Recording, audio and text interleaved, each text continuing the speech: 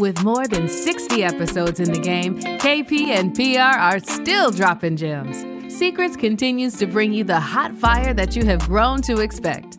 Listeners describe Secrets as the ultimate receipt for motivating the underrepresented employee to be bold in achieving their career aspirations in corporate America. And Season 4 will definitely not disappoint as they deliver secrets on how to advocate for yourself, how to become a better ally, and how to get your market value. Your hosts, Keith Powell and Ricky Robinson, put in that work to reach the top of corporate America. And this groundbreaking podcast challenges you, as well as corporate America, to be better and do better. KP and PR will bring you more tips and tricks on how to advance in your career. So fill up those cups and welcome to Season 4. Hey, everybody. Welcome to Secrets. Hey, KP, man, what is happening with you? What's going on, man? Ricky, we talk a great deal on this podcast about sponsorship and how it's kind of the secret sauce in getting to the top. And one of the dilemmas that BIPOC leaders face is around who to sponsor. Yeah, right? It's just one of those dilemmas because we know we only get one shot. And if we mess it up, there's no forgiveness. Yeah. So we got to get it right the first time. Yeah, man. And look, that is like the most on-point message, I've heard in a long time. And BIPOC leaders are not given a pass or like a second opportunity to prove that they know how to bring next level leaders, forward, right? Because it's almost like the minute you bring somebody on and they don't quite work out. See, that's why we don't. That's why. Yeah. That's right. Like that type of stuff, starts happening. And it's almost like a trap because all eyes are on you when you're picking, people for your team or putting people forward for consideration, whatnot. Now, we know this stuff happens all the time. Yep. We see it every day, right? Yep. But when we do it, all eyes are on you. All eyes are on you. The spotlight. Exactly. It's like the FBI is like doing that thing with the spotlight on you. Like, okay. Yeah. And the irony and the predicament of all of this, Ricky, is that the situation isn't lost on us either, right? Of this kind of maze that we're in. Mm-hmm. And obviously, as BIPOC leaders, you and I are constantly looking for ways to, elevate people, right? Advance the careers of other underrepresented employees. But some people start to accuse you of playing favorites. How many times have we heard that? Yeah. Why'd you pick them? You're playing favorites right now, that kind of thing. Or the people that you do pick and bring forward, then they get held to a different standard. Why? It was good enough for this person, but now it's no longer good enough for the person I'm bringing forward. Yeah. Again, with the Linus and the football over That's here. Right. That's right. They're like moving shit, on folks and whatnot. But no, I mean, to your point, man, KP, like the stuff that you're saying is like, it's not new information, but for some of our listeners, they're probably thinking, man, Keith is over here preaching. That's you know what I'm saying? Like, don't get me started. Yeah, because you are, because everything that you said is not a lie. Yeah. You know what I mean? Yeah. And one of those things, combined with what you said about only getting one shot and the fact that we're still getting challenged on who we're bringing forward, that just creates this whole, like, I don't even know what to call it. I don't want to cuss today.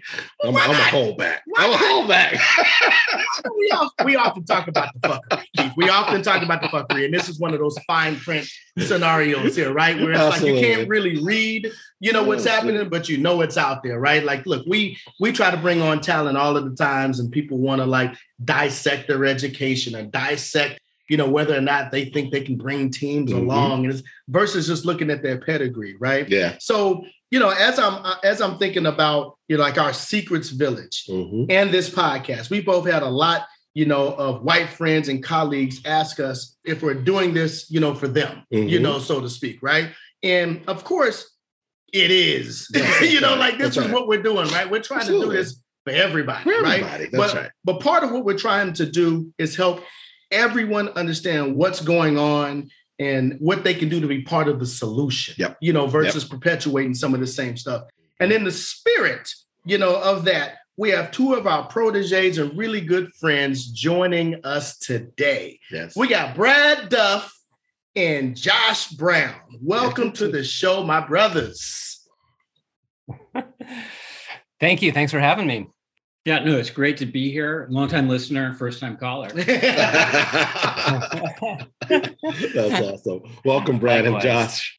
And this is definitely an episode that we've been looking forward to delivering to our Secrets listeners because Ricky and I know your stories and know that they will enlighten others on the impact that having mentors and sponsors from different backgrounds and how that can help propel your career as well, and dispel the myth that white dudes don't have to put in the work to get ahead.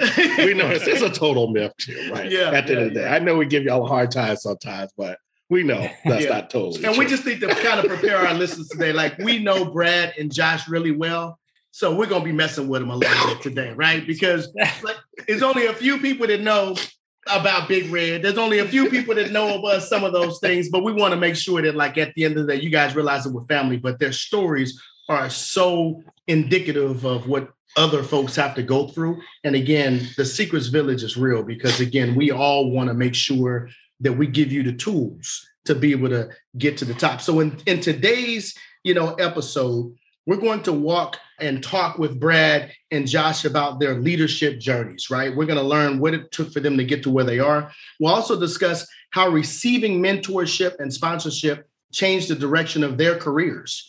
And we'll provide some receipts on representation, mentorship, and the impact of diversity in the workplace. And finally, we'll close out with secrets from both Brad and Josh on how to establish and nurture relationships with BIPOC leaders in your organizations. Yeah, no, it's going to be good. I'm looking forward to it. So I hope they're looking forward to it. You're right. Here right. we go. No, they might be over kind of sweating. Already nervous. Already nervous. Don't be nervous. Don't be scared, as I say. Don't be scared. So let's jump into this. Brad and Josh, can you, we always like our Secrets listeners to know who they're talking to. Can you just each take a moment to bring our listeners up to speed kind of on your background, some of your journeys in the leadership? I really want our listeners to understand that we're actually talking to some accomplished folks here. Mm-hmm. And so, Brad, let's start with you. Where'd you grow up, go to school? Tell us a little bit about your career. Yeah, thanks, Keith. So again, my name is Brad Duff, and I live in the Kansas City area. Actually, I'm a senior director doing like corporate strategy and transformation work for a big med tech company. I grew up in Omaha, Nebraska. Went to the University of Nebraska back in the mid-90s. And if anybody is a college football fan, they know that I've been dying a slow death since then. Those were the good old days. It's not the same anymore. Not the same. But you did grow up when it was the Oklahoma and Nebraska rivalry going on. Right, back in those days. Barry Switzer, right. Tom Osborne. Right. And then your coach just dissed you, right? He just got up and left. Yeah, Froster. Yeah. I got you. All right, well, I digress. I already turned us down the wrong path. So, but when I was in school, I graduated with a journalism degree, but I knew like a semester in, that's not what I wanted to do. But I didn't have any idea what I wanted to do. So I finished school, kind of bounced around with a couple things for a couple years, and then I got into sales. So I started with a Fortune 500 company so I could get like the legit sales training, did that in business-to-business sales for a few years, and then went into medical device, which seemed like a really cool opportunity. Get to stand in surgeries and work with cool technologies, selling to physicians and hospitals and whatnot. So did that for several years and then took a radical left turn. I think a lot of salespeople always say, hey, I like it because I control my destiny. I kind of own my own business in a sense. So I said, well, heck with that. I'll just own my own business. So I hired a business broker and I bought a tile importer and distributor, like floor tile. And unfortunately, it was like September 2007. And so we were at the peak of the housing bubble. And like a month after we bought that company, like everything went to crap. So we hung on for 4 years. I think I ate mostly processed cheese sandwiches and bean tacos. And we ended up having to file bankruptcy, actually. And so then I had to go back kind of to work for, not for myself anymore, but leveraged my network and found my way back into medical device sales for a small company that was quickly bought up by a big company, which was bought by a bigger company. But I did sales for a while, and then I decided I wanted to do, sales is a great career, but I wanted to like start doing something different. So I moved into a role that was more like what we call commercial excellence. So sales strategy, sales enablement, sales effectiveness. Ended up leading that team. So that was my first foray into people management outside of owning my own business, and did that for several years. And then eventually moved into a corporate role. There's a point I started working with this Ricky guy, and that helped kind of propel me a different direction. So I ended up in corporate doing this kind of strategy transformation stuff, which is where I am today. Awesome. That's a crazy journey, right? Yeah. And we're gonna double click on some of that stuff in just a minute. We're gonna double click on that. So, Josh, man, what about you, man? Talk to us about your journey. Yeah, no, I grew up in a completely different part of the country. I grew up in Eugene, Oregon, out Pacific Northwest, a little far out there. But I attended college, Oregon State University, got a degree in accounting, and moved to California as part of a kind of a multi-pronged process, but landed at a small CPA practice and started growing my career from an accounting lens, with getting a CPA credential here in California, moved up and picked up a job in the city, San Francisco. I thought I had arrived. I was there. These big buildings. Oh, yeah. All of that. Wow, anything over 5 stories is huge. So that was awesome. But the public accounting life is great. It's a fantastic way to grow your career, but that was not the direction I wanted to go. So I exited there and matriculated into some controller roles. And along the way, that's where Keith and I met.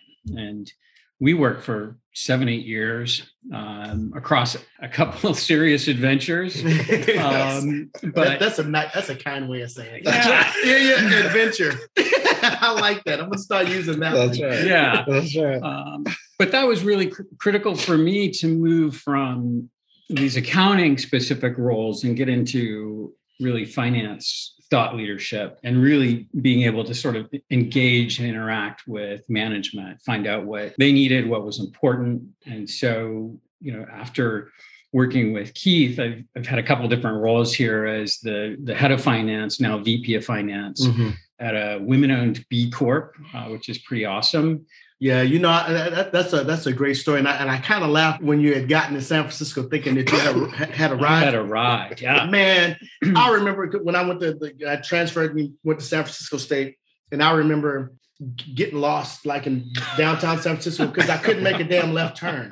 Okay, so I remember telling I was calling my family in Oklahoma and LA, and they were like, "Oh, what's it like? How do you like?" I said, "Man, it's some big old buildings, you can't make any left turns, and they got the subway underneath, and they got trains that run on top. Yeah. The little things that really amaze us. I had really thought I had arrived too. I was a BART rider for a bunch of years, but I wanted to poke it a little fun. How was the navigation system you were using at the time? Oh man, I was using Thomas guides. I was a lot of Thomas guide back then. A lot of Thomas guide. I had to pull over and get the directions. Right. That's right. That's right. We used to write directions on paper, right? Yeah, that's right. There'd be code and. Just don't get off. I got pulled over one time by a police officer. He felt sorry for me because he was like, "What are you trying to do?" And I was like, I was pointing to the left. I'm trying to get over that way. And he was like, "You got to make a right and go all the way around this way." I was like, "Man, if I do that, I'm gonna lose." Now, if anybody that knows me knows my sense of direction is horrible. Before all of the mapping apps. Yeah. Ricky was in trouble. You were in trouble. I was in trouble. But look, guys. So again, these are like some really good, backgrounds, because basically what we're trying to, show our listeners is that everybody has a story, right? Mm-hmm. Everybody's, career doesn't take traditional, spins and turns and whatnot. What, great stories that you all have shared, but we know that some people, think that, white guys, why you got these white guys on the podcast and hey, they got it made and, things of that nature. We want, to dispel the myth, because a lot of folks have to work super hard to get to where they are. We know personally how hard the both of you, have worked. So can you describe the speed and the movement of your career progression? I know it probably wasn't what you thought it was going to be at the end of the day, but I think this story will actually resonate, with quite a few people. So Josh, if you don't mind, why don't you kick us off and talk about your progressional speed, so to speak? Yeah, speed is not how I would describe it. I don't think of the progression as being elegant. It's lumpy and non-linear. Mm-hmm. Absolutely. So, and that started when I was a student in school. The accounting program and the direction was not an easy path for me. Mm-hmm. I didn't have I think of people that influence your decisions, your parents, your families, your friends, or some acquaintance along the way. I didn't plug into accounting because of that. I was looking for something that was very predictable, a little bit scripted, right? There is a path that's pretty predefined. And so I kind of sunk my teeth into that and just kept gnawing on it. And it's been work the whole time. So, the first job that I got took 100 different old school snail mail letters to say, hey, I'm looking for a job. What do you have open? People didn't have websites and job posting boards, right? Sort of spamming before spamming was spam. You had to fax shit back then, didn't you? I wasn't even faxing. It was, Word Perfect, if you know that program, right? Oh, man. It's a funny old guy joke there. But, I landed a job and it was a small firm here in California, which was, again, awesome and good work. So many different funny stories along the way, but, it was a lot of work. Small practice. So a big chunk of the work was tax season. I didn't want to be a tax accountant. Don't get good at something you don't want to do. That was good advice along the way.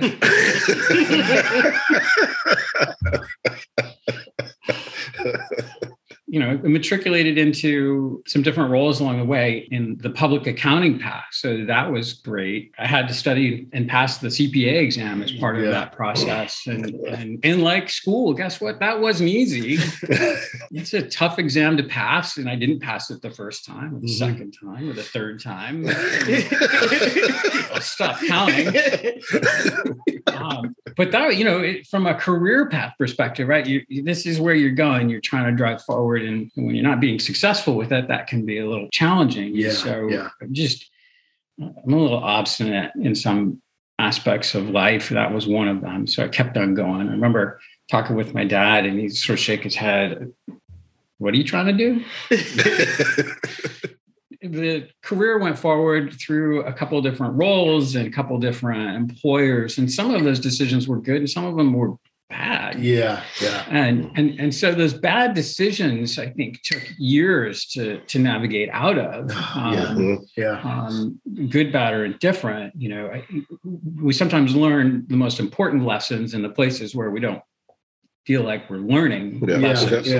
But it was after one of those decisions or one of those experiences where I got to meet Keith. And so just kind of circling back, thinking about timeline and progression, meeting Keith and developing that relationship wasn't something that lit up on fire right away, right? Yeah. So that was something that took a little bit of time to grow and build on. But, with time and that relationship and the challenges that we had, I think that was where, we built a rapport and really built that relationship that I think, greenlighted, the opportunity for both mentorship and sponsorship. And so as I think about the career, it's been long, slow. I've never felt like something happened right away. I've never felt. So first off, you didn't feel like you was getting a pass or getting like moved to the front of the line because you was a white dude.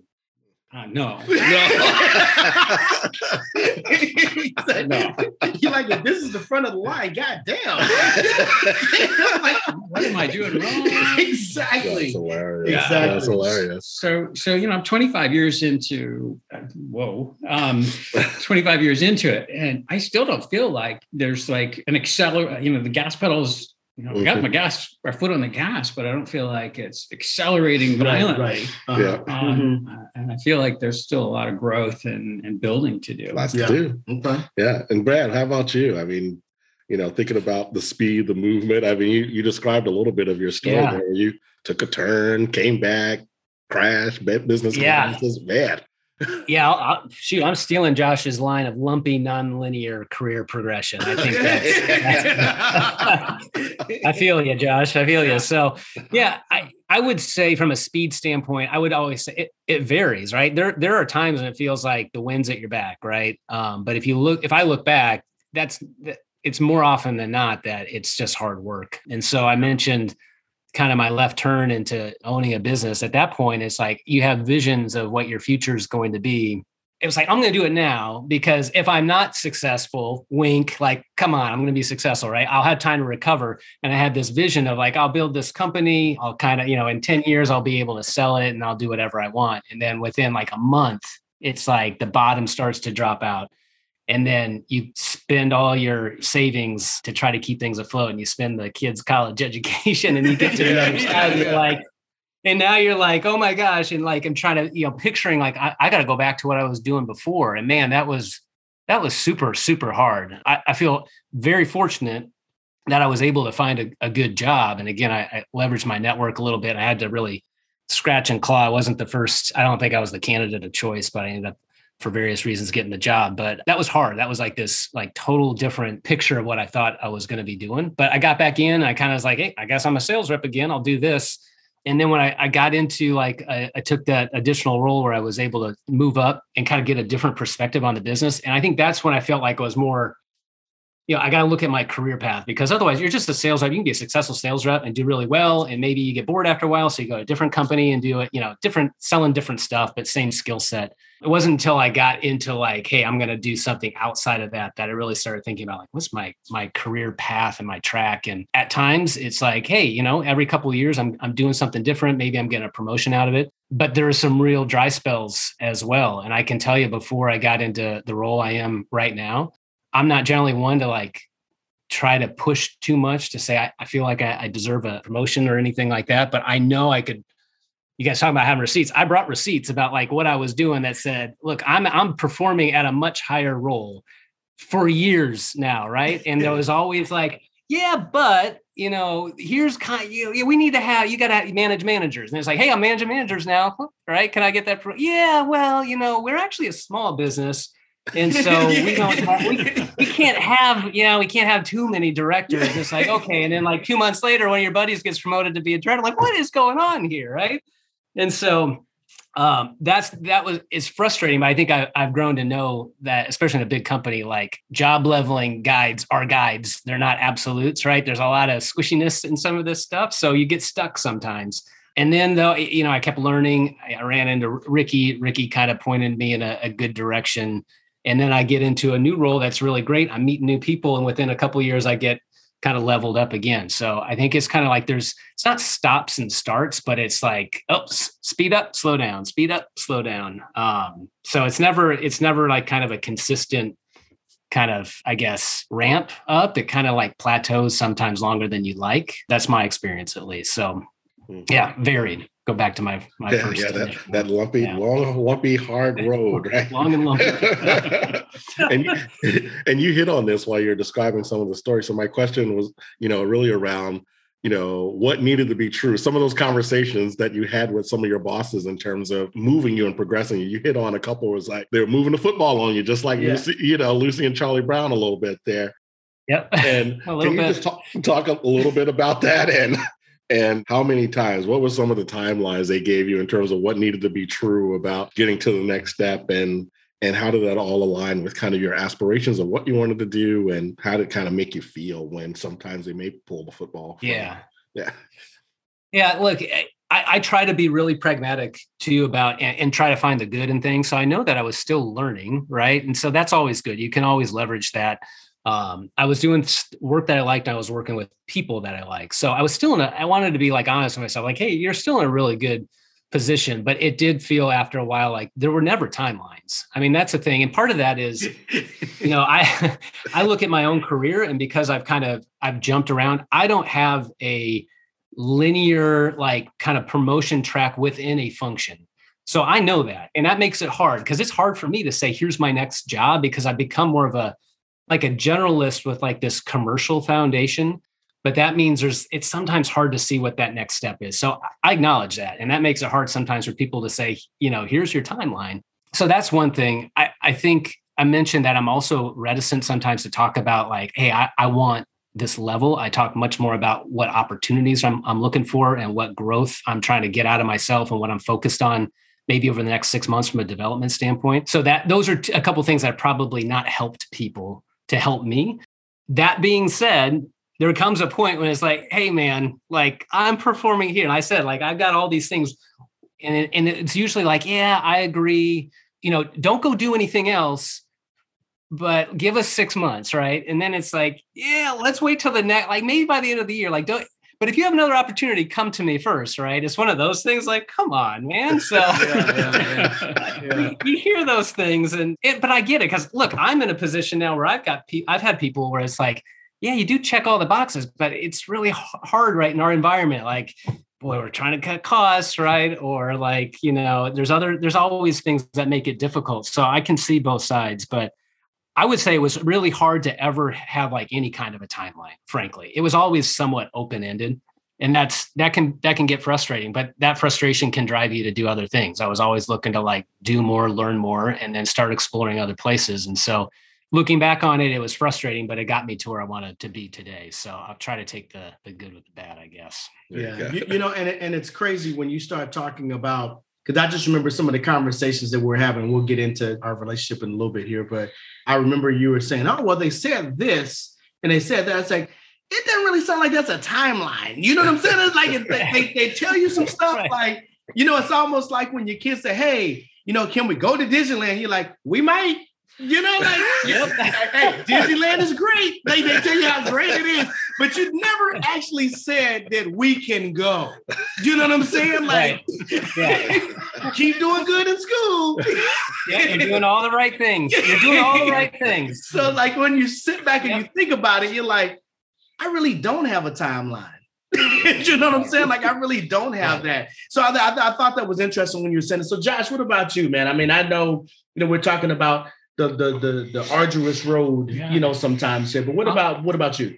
I'll say it here in a minute, but timelines being ambiguous is in there. So one of the great things about public accounting from a growth perspective is it's pretty scripted right out of the gate. So, you graduate from school, you get your CPA credential, you work as 1 to 2 years as a staff accountant, 1 to 2 years as a senior accountant, 2 to 3 years as an accounting manager, and somewhere around 10, 15, you could be knocking on the partnership door in terms of a career path. That sounds like damn near a union job. Right. You know what I'm saying? Yeah. That's what it is. Yeah. Well, a couple things. Right? That's if you're nailing it, right? Like that. You're technically proficient. Mm-hmm. Like folks working in public accounting are brilliant. They're smart and they're very academic, which is great, but it's a commitment, right? Being a partner in a CPA firm. Yeah. These are not just your peers. They're your business partners. So that's a different track. So that wasn't where I was going to go with my career. And so, I jumped out of that and into the other side. And when it did that, I felt like, the timelines just kind of get lost, right? It's more ambiguous. It's spongy, and you have to have the right sponsor all of a sudden when, in public accounting, you've got a lot, right? You've got people that are training you, grooming you. And then when you jump out of that, the executive director or the CEO of your group or division, they're not going to know how to coach an accountant, right? Right. And so the sponsorship mentorship, let alone sponsorship, is super, super important. And then when you do find them, right, then this gets frustrating because they'll talk about career in the context of years, right? Geez. After you've done this for a couple years, after you've managed people, and then being in the right place at the right time. So the further up you grow in these finance roles, the fewer roles that exist in an organization for you. And so, it's a trade-off, right? You're either relying on some turnover for you to grow and advance, or you're looking for a transfer to a different division or relo, or you're looking for an exit to a different opportunity. And I've never found a one-for-one, apples to apples, opportunity, because when you're leaving one organization to the next, not everything carries over. So that gets really, really tough. And you start to feel like you might not ever get to Disneyland, huh? That's right. It's in the plan. I'll never see Space Mountain. Yeah, look, I mean, I know we're kind of joking around about this a little bit, but this stuff is serious because we have some listeners out there right now within our community of practice who are in your situations. Take race out of it. They're I'm trying to figure out how to get to where I need to be. I'm trying to figure out who to sponsor. I'm trying to figure so that I can grow talent. I'm trying to figure out who I can pick to be my sponsor. All of these things, kind of come into play. So Josh, let me start out with you and then we'll navigate to Brad here. But what gave you the confidence, or both of you, or the confidence to trust us at that time, with your careers, right? Because again, I know how it is, at the end of the day when you have all of these things coming at you and you're like, I really want to either get paid, I want to get promoted, I want to do this right there. So when you humble yourself at sometimes to say, okay, I do need some help, whatnot, what was it that made you be able to trust us with your careers at that time? That's a really good question. And, as I think about this journey, right? And how I met Keith and how I met you, I love reflecting on this. Keith came to the organization where I had been working for about 2.5 years, and he was going to be the third person in the chair in that window of time. So he was picking up a pretty challenging role and post, but he came pre-baked in many respects. So about this time. So you said he was crazy when he got there. Yeah. Is that what you said? Here we go. Stop drinking that juice. Stop drinking. Brad, I'm telling the truth. Brad, I'm telling the truth. Okay? Brad, you trust me. I'm telling the truth. I trust you. No. So LinkedIn was a thing, right? So when I learned who, the name of the person who was coming, I did a little homework. Exactly. So that was tight, right? I got to see his resume because it wasn't part of an interview panel. We brought him in, right? So I'm just getting what I'm getting. Yep. And so that was a great opportunity for me to see some background. And so, there's a little bit of insight that you can glean from that. But he also had tremendous executive presence coming with him. So he was coming out of the corporate headquarters. He had a close relationship with the company's CEO. He knew the players that were making decisions at the most senior level. And so, there's a lot of gravitas that comes with that. But that didn't mean right out of the gates, it was like, yeah, here's my guy. That's right. That's right. So, again, it took years, right? I think it's a couple of years. Yeah. There were a lot of people in and out of his office. I tried not to be one of them.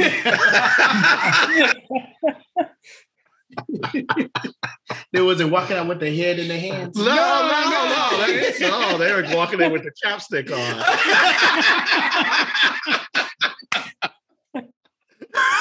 Oh my God! I told y'all he came to the job. When he came to the job, he was crazy. We established this already. Yeah. No, we did the work. I mean, I think that was the most important thing to do right out of the gate was do the work. Yeah. Build a rapport built around execution and what I can bring to the table. And I think that was a big gateway to building a relationship and really kind of getting to know Keith too. Some funny stories, right? Like I think one of the people walking into your office wanted to use the corporate jet. No. Yes. Like what? How do I get to? And your title doesn't have after it. What a funny story. A lot of presidents, a lot of division heads, but I remember there was only one CEO in that company. That's right. That's right. But so fast forward meeting you, Ricky, that was a different kind of experience. You developed a really quick relationship with Keith. I get a better sense of why now. Absolutely. But trust people, trust. Yeah. It's a tongue twister. But I think what helped me too was you came in and you were working on a lot of organizational development and you advocated for me. And that was pretty huge. And that was a gateway to really trusting trusting you as a partner in growing my career. I think the information that you shared resonated deeply, and I think you were someone outside of a otherwise deep circle that was advocating for growth in senior roles. So that was incredibly helpful. Yeah, and Brad, what about you? I mean, I'm not even. See, I'm going to be nice today. I'm not even going to bust your chops. I'm not even going to bust your chops. He's acting like he's about to be nice, but this is like that Jedi mind trick, Brad. Don't fall for it. Don't fall for it. Be strong, Brad. He gonna ask you. How did you trust this guy? And there's like 4 question marks. Exactly. This guy. So, Brad, why the hell did you trust Ricky?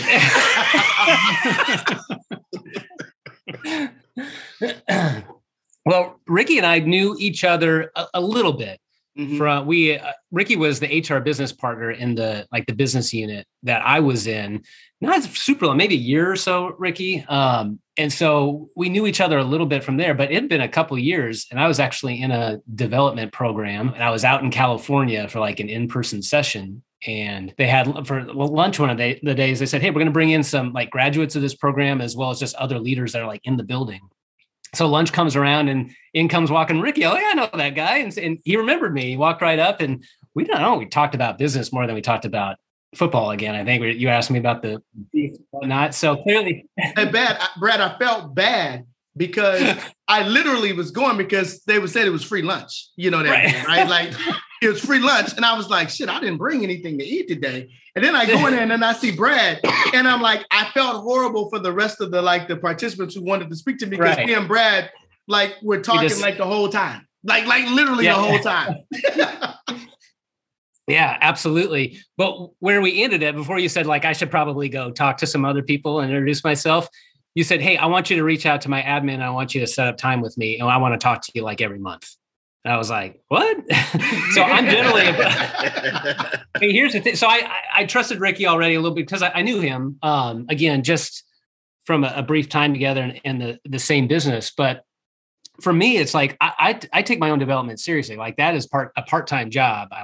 It's like when you invest, they say like, put money away for yourself first before you do anything else. Like I put time on my calendar, like every week, every month for my own development and develop my network. So it's like work, right? And so trying to find mentors, like that's work, and you kind of grind it out sometimes. And then you get a mentor and it's like, oh my gosh, now I like have all this anxiety. I don't want to like waste their time and like trying to get ready to be for those discussions. And then like, here's somebody that came up and then I didn't have to do it. They said they wanted to help me, right? I remember I got home and I talked to my wife. I'm like, I met Ricky, remember I talked about Ricky? He wants me to like call him and talk to him every month. That was huge for me. So I think it was based in just like, hey, I knew who this guy was.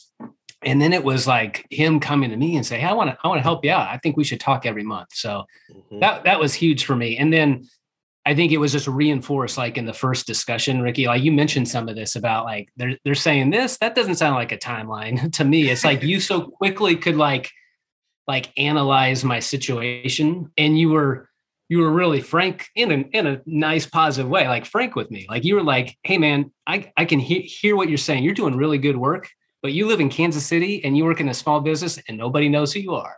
So you better find a way to leverage what you're doing pretty quickly. And you got to get somewhere where you can meet more people. They can get to know you and see what you're doing. And it's like, yeah, you're right. So it's just like very quickly he was able to hone in on my situation. And that just kind of like sealed the deal. And then we've been talking basically monthly since then. It's probably been several years now. Yeah. And I tell you, the barbecue that you sent didn't hurt the situation. You know what I'm saying? If anything starts to wane, I'm not feeling comfortable. I'm going to send some Kansas City barbecue.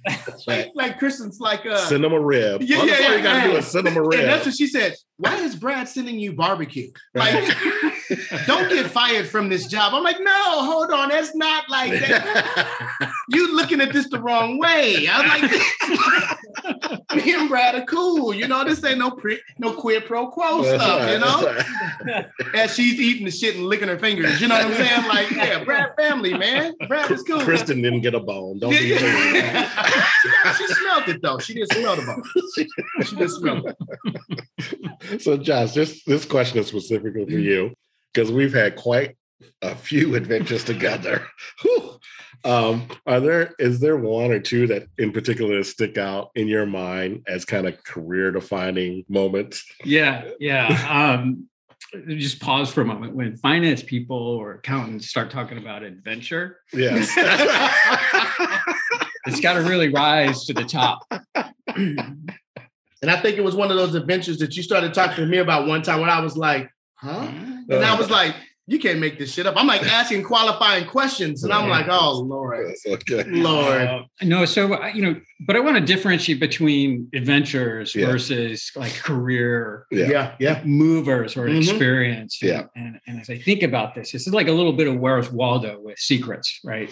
So we were working on an organization that was trying to transform and trying to create something more where there should be more, but there wasn't. So Keith put me on a special project and went down to San Diego and spent just 2 to 3 weeks in a conference room with what would be the senior executive leaders of a new organization, combining 3 different struggling entities. And we worked through staffing plans, go-to-market plans. I was there as the finance expert to put together forecasts, multi-year forecasts of what this organization would look like. And we sat around, the team at the table were very talented, very experienced individuals that had tremendous credentials and had the ear of the most senior people in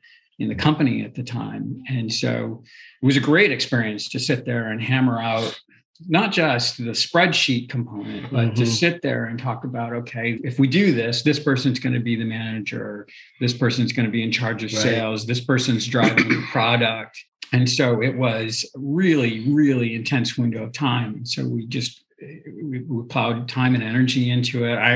I'm sure Keith remembers getting a phone call from me with, oh my God, what the hell did you just do to me? Right?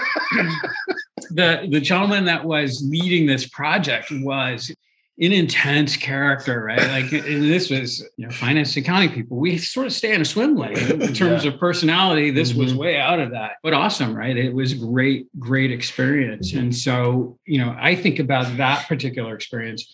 It was a springboard for future conversations. Like after that, all of that work, all of that effort went nowhere, right? But it did. Like it got presented as a very viable solution to the problem that we had. And whether it went forward or not, it felt great to have delivered something that was used to make a critical management decision. So, small window of time, small moment, like massively accelerate my career, by the way, but it led to other things and other projects that were of a similar nature. So as we started looking at different approaches to solve business problems, or if there was a company that was on our radar that was of interest for consolidation or combination, I was getting pulled into those conversations. I was in the room when we were having the conversation and exploring what that could look like and what the strategies were. And so I think of that as being, that you both talked about, being put on a project and get the opportunity to stretch, to reach, and to be brought up and put in front of your peers or your boss's boss. And that was very much a part of that. There are a lot of other examples, smaller examples, but I think for me, that one's a standout. Yeah. It's funny. We were talking earlier just about, about our relationship. And it took a little while to warm up to it because he wasn't trying to come into my office all the time. But I remember we were starting to explore strategic options for our business, right? Right? And so I just pulled Josh in. I was like, Josh, I said, it was basically me, you, and our president of the division. I need your help. We're looking at strategic options.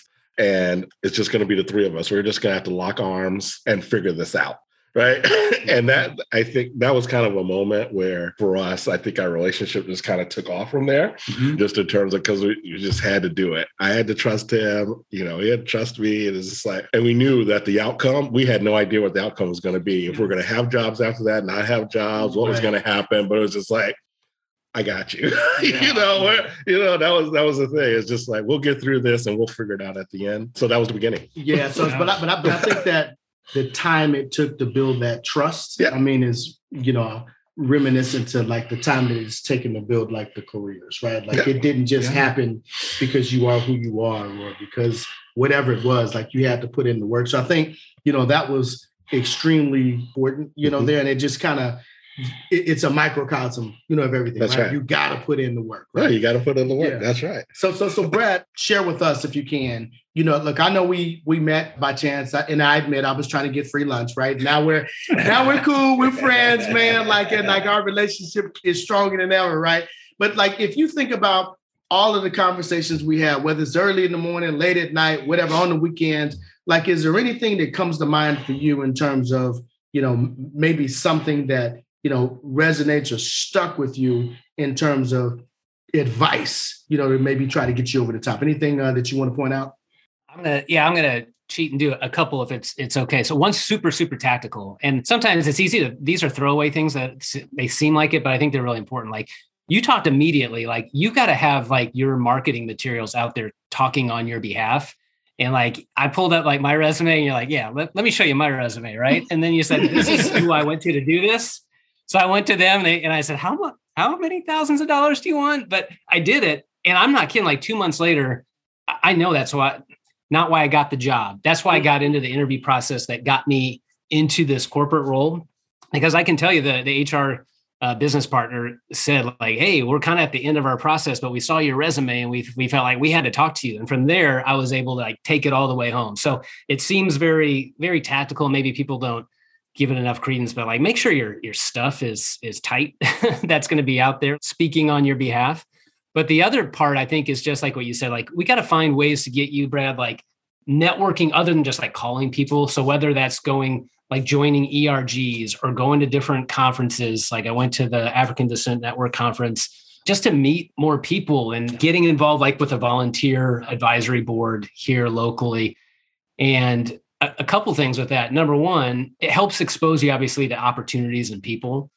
But I think, take away the career stuff. It's like, it's meeting people, different people, learning new things. Like that's important just to like have interest in your life and career. So I've really appreciated that. And then on top of that, you meet people that can help you get where you want to go.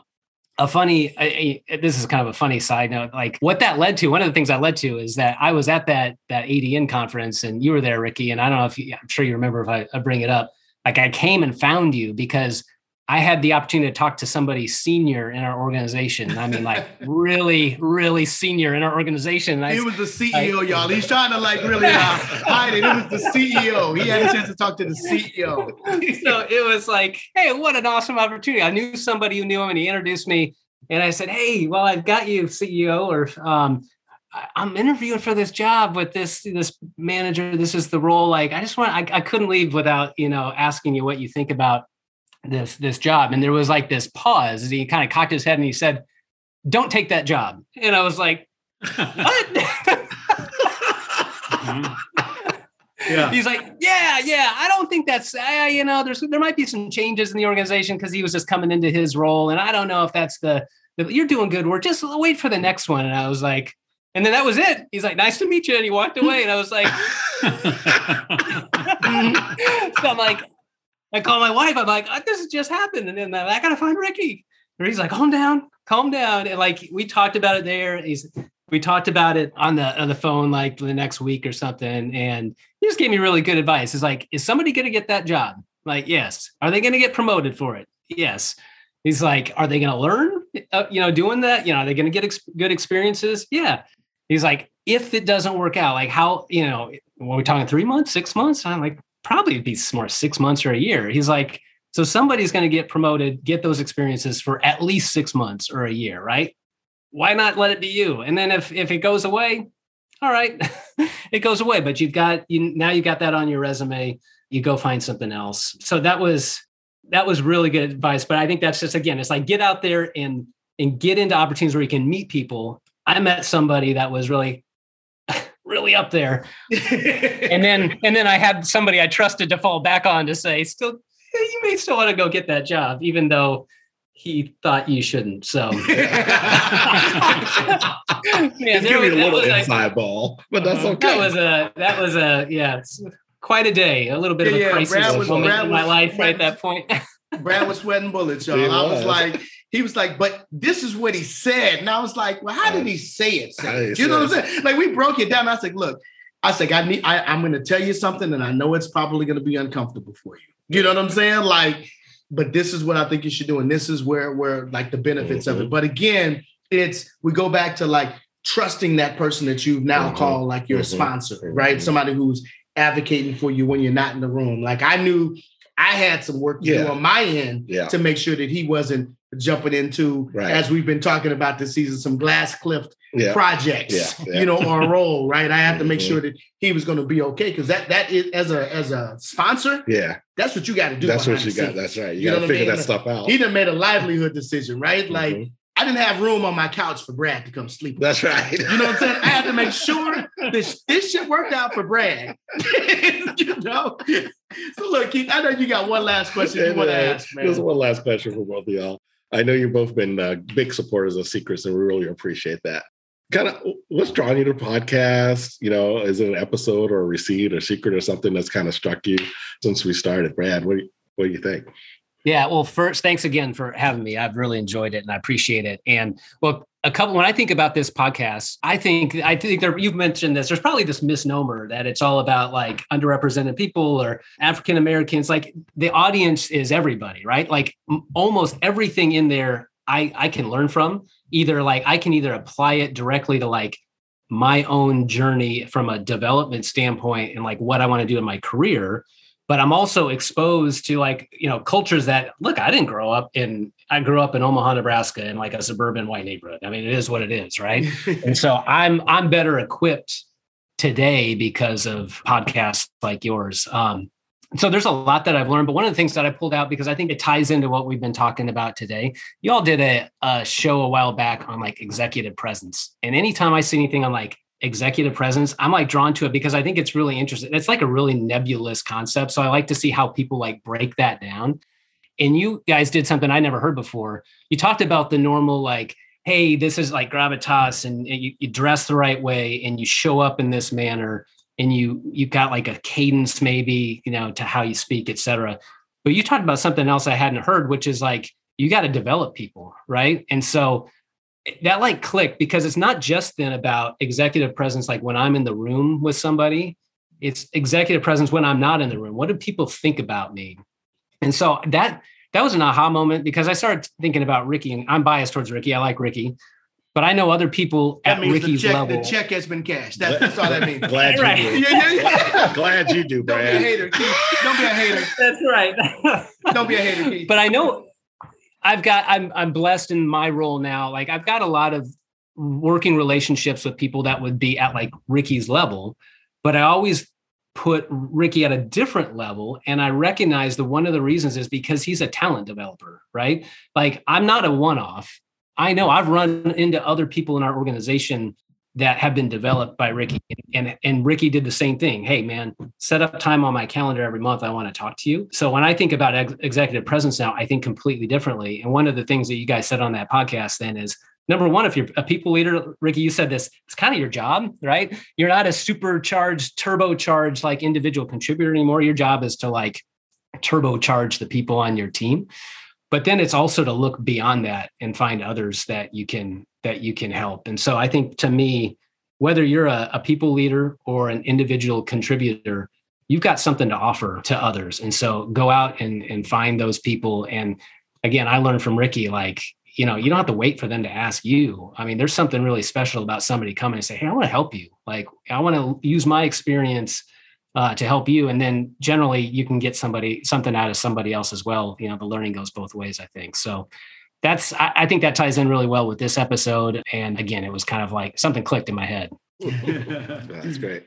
That's great. What about you, Josh? I'm going to echo what Brad said. So as a manager of people and for perspective in a period of time that's been incredible, right? In terms of social awareness, the podcast has been really helpful, both in terms of thinking about my career, but also thinking about the career of the people around me, and to put into context, different perspectives and to hear what people should be doing. It's a catalyst for me as I look at being a hiring manager in the future. What do I need to keep in my back pocket? What do I need to be thinking about for those around me? So I think that's been huge. I think from an audience perspective, right, the show is hitting on really important aspects of career development and growth. But I think as managers of people, that's content that's super relevant as a manager, right? Like as a potential mentor, as a potential sponsor, to be really mindful and thinking about what you're doing as a manager. From a secret perspective or show perspective, in our house, we keep talking about manager brand. and I think of that, again, in the context of this question, I've got kids that are working, they've got this journey through school, and I'm pushing the show to them. Like my 21-year-old son, right?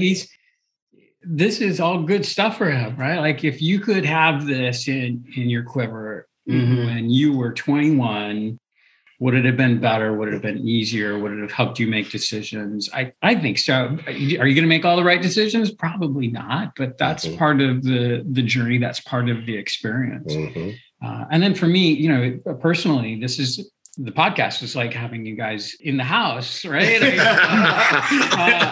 COVID's been a tough journey. Yeah, and so to have friendly voices, at the table, earbuds, it's been fantastic. So it's helped me stay close and plugged into a little bit bigger world that's out there.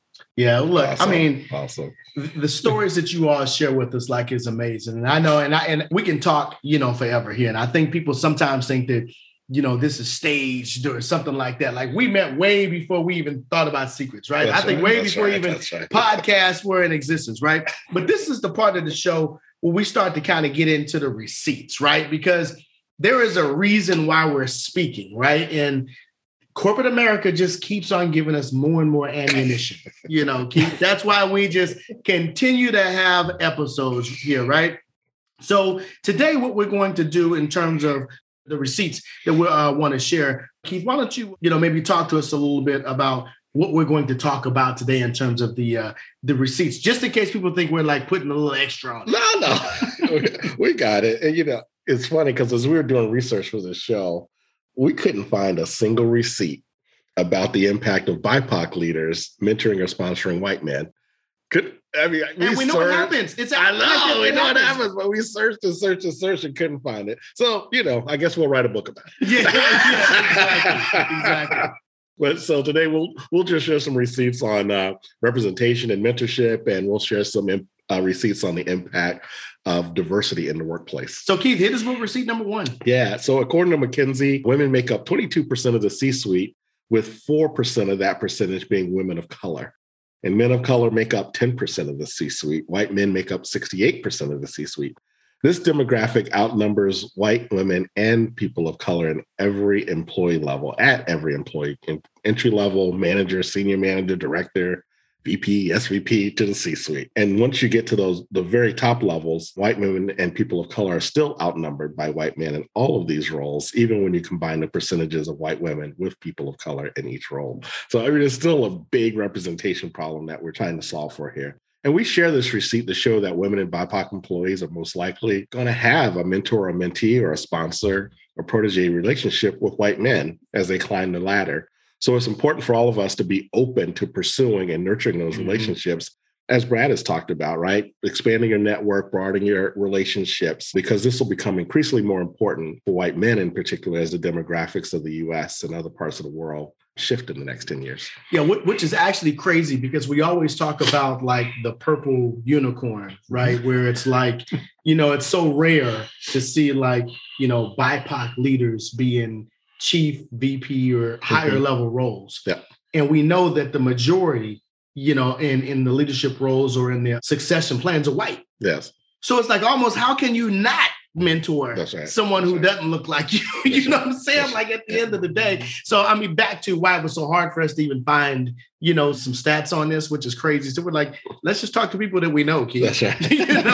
Which is crazy. So look, receipt number 2, according to McCarthy Mentoring, mentees are 5 times more likely to be promoted than those without a mentor. That should not be a surprise, right? Mm-hmm. And Forbes states that mentors are 6 times more likely to be promoted compared to their coworkers. And 89% of individuals mentored will mentor someone in the future. So they're going to pay it forward, right? Despite these stats, McCarthy says that only 37% of professionals have a mentor. I mean, look, like it's out there, right? Like, so again, I know a lot of times people think, I can just do it on my own. That's right. There's a path here. Yeah, I can just read the book, and I can figure it out. Because I know such and such, it'll help me out.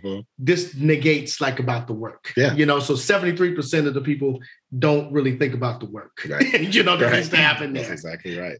That's right. And receipt number 3, according to research compiled by Zippia, companies with racially and ethnically diverse leadership and executive teams have a 36% higher likelihood of achieving financially outperforming other companies with little or no diversity. And companies with greater gender diversity perform 15 to 21% better than companies with little or no gender diversity among their staff members. So again, it's out there. Yeah. It's out there. So look, finally, receipt number 4. The same research showed that diverse companies enjoy 2.3 times more cash flow per employee as compared to less inclusive, more monolithic work environments. And diverse businesses are 70% more likely to capture new markets. Again, this is it, right? Like in order for a business to survive, you got to keep on having growth here. According to a report by the Harvard Business Review, now, we wear them out, Keith. We love Harvard Business because they keep on spitting the truth. That's right. But diverse teams are also 45% more likely to grow their company's market share. Yeah. If we keep looking at everybody's bonus or either your long-term incentive, it hinges upon that very fact there. That's right. Market share. Profitability, market share, new customers. Yeah, all absolutely. those things. So great. So let's transition into secrets. Yep. Let's get them. Yep. And we're going to have Brad and Josh bring us a couple here today. So we're just going to jump in the deep end with you guys. What advice would you give to your white colleagues about establishing and nurturing relationships with BIPOC colleagues and leaders? Brad, please stop. Yeah, there's a few things. Number one is just can be a learn it all, right? Like never think that you've got it all figured out. So keep learning. And if you do that, it's like be patient, but not too patient. And so I think if you're someone that's always on the outlook, like I can learn from this opportunity. It's like what I went through. That got me through a stretch when I'm like, I think I'm ready to move on.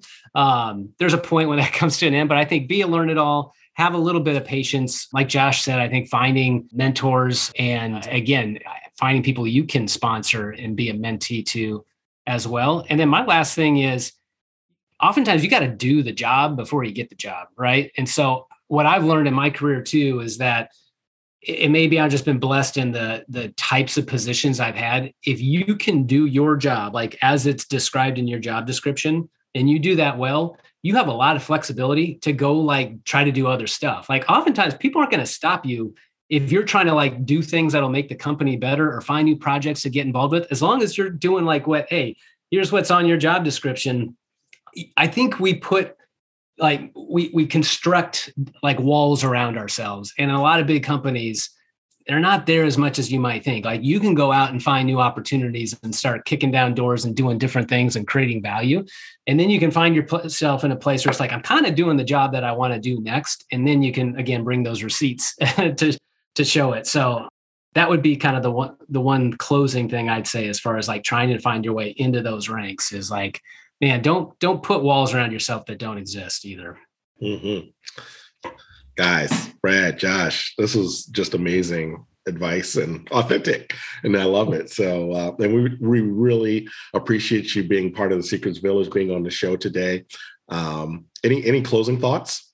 Brad, Josh, I'll let you go first. Yeah, I'll just say thank you again. This is an honor, and it's fun to be part of this. I guess to close out, I think the receipts you guys came with are just so compelling, right? Like if you don't have a mentor, or if you're not mentoring somebody else, you need to change that really quickly. And that's a good reminder for me. It's easy to get kind of locked into your day to day, but that's got to be something I think that we should all be doing. As leaders and as people that want to continue to kind of grow in our ability to create impact for others. So that's kind of my takeaway coming out of this show. But again, thanks for having me. Appreciate it. Yeah, I think stay eternally optimistic, be forgiving to yourself and people around you, and stay relentless. Don't give up on it. Yeah, I mean, I think look. At the end of the day, I mean, this has been an outstanding, conversation, and we let this go because we didn't want to shut any of this down. That's right? Right. It was like we talk about hot fire. That's right. Like this right here is going to really make, as we've been talking about this season, this really validates that you're not crazy. You're not crazy. That's right. That's right. Absolutely. And you can find more resources about this conversation today, the secrets we shared, the receipts. Go to our website, secrets.com, look in the show notes that Janelle does for us.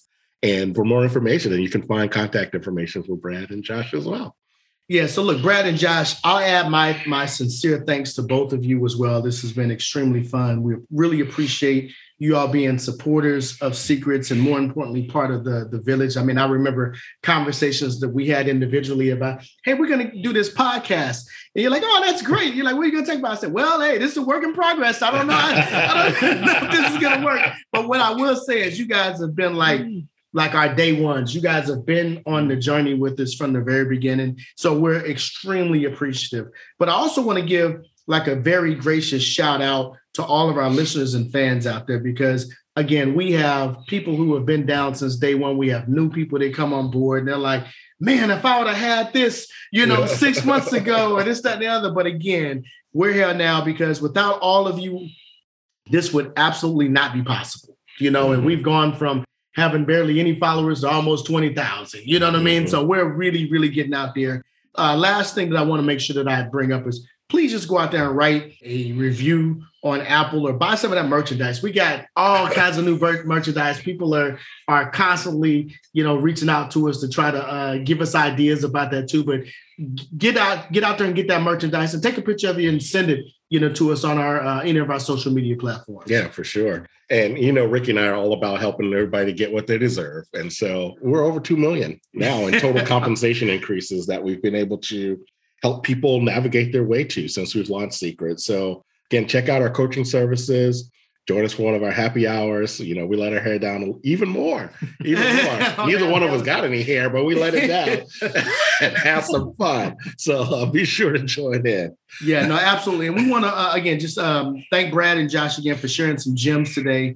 And again, for just normalizing like the journey that we all go through and to help dispel the myth that, we have it in, for the man, so to speak, right? Like, again, that's totally, totally not true. So we are proud to have the two of you in our village. But right now, we need to make sure that we take care of these empty cups. I see Josh over here looking at my cup right now. Yeah, he's all like, hey, you need to work on that. Like, nah, the ice is gone. That's what you don't hear. Right. So look, I need some ice, and we need to go ahead and make this happen. So, but again, thanks everyone for listening to Secrets. And remember, when we share, you transform. Take care, everybody. Peace. Thank you for listening, and we hope you enjoyed yet another gem from KP and PR. In fact, one listener said that Secrets continues to share the inside story on how to truly accomplish your corporate ambitions, and we hope you agree. If you are motivated and excited after listening to Keith and Ricky, please subscribe to our podcast, share with friends, donate via Patreon, and sign up for our executive coaching services. Check us out at www.c-crets.com to get more information about our secret services. Remember, when they share, you transform. Until next time, cheers!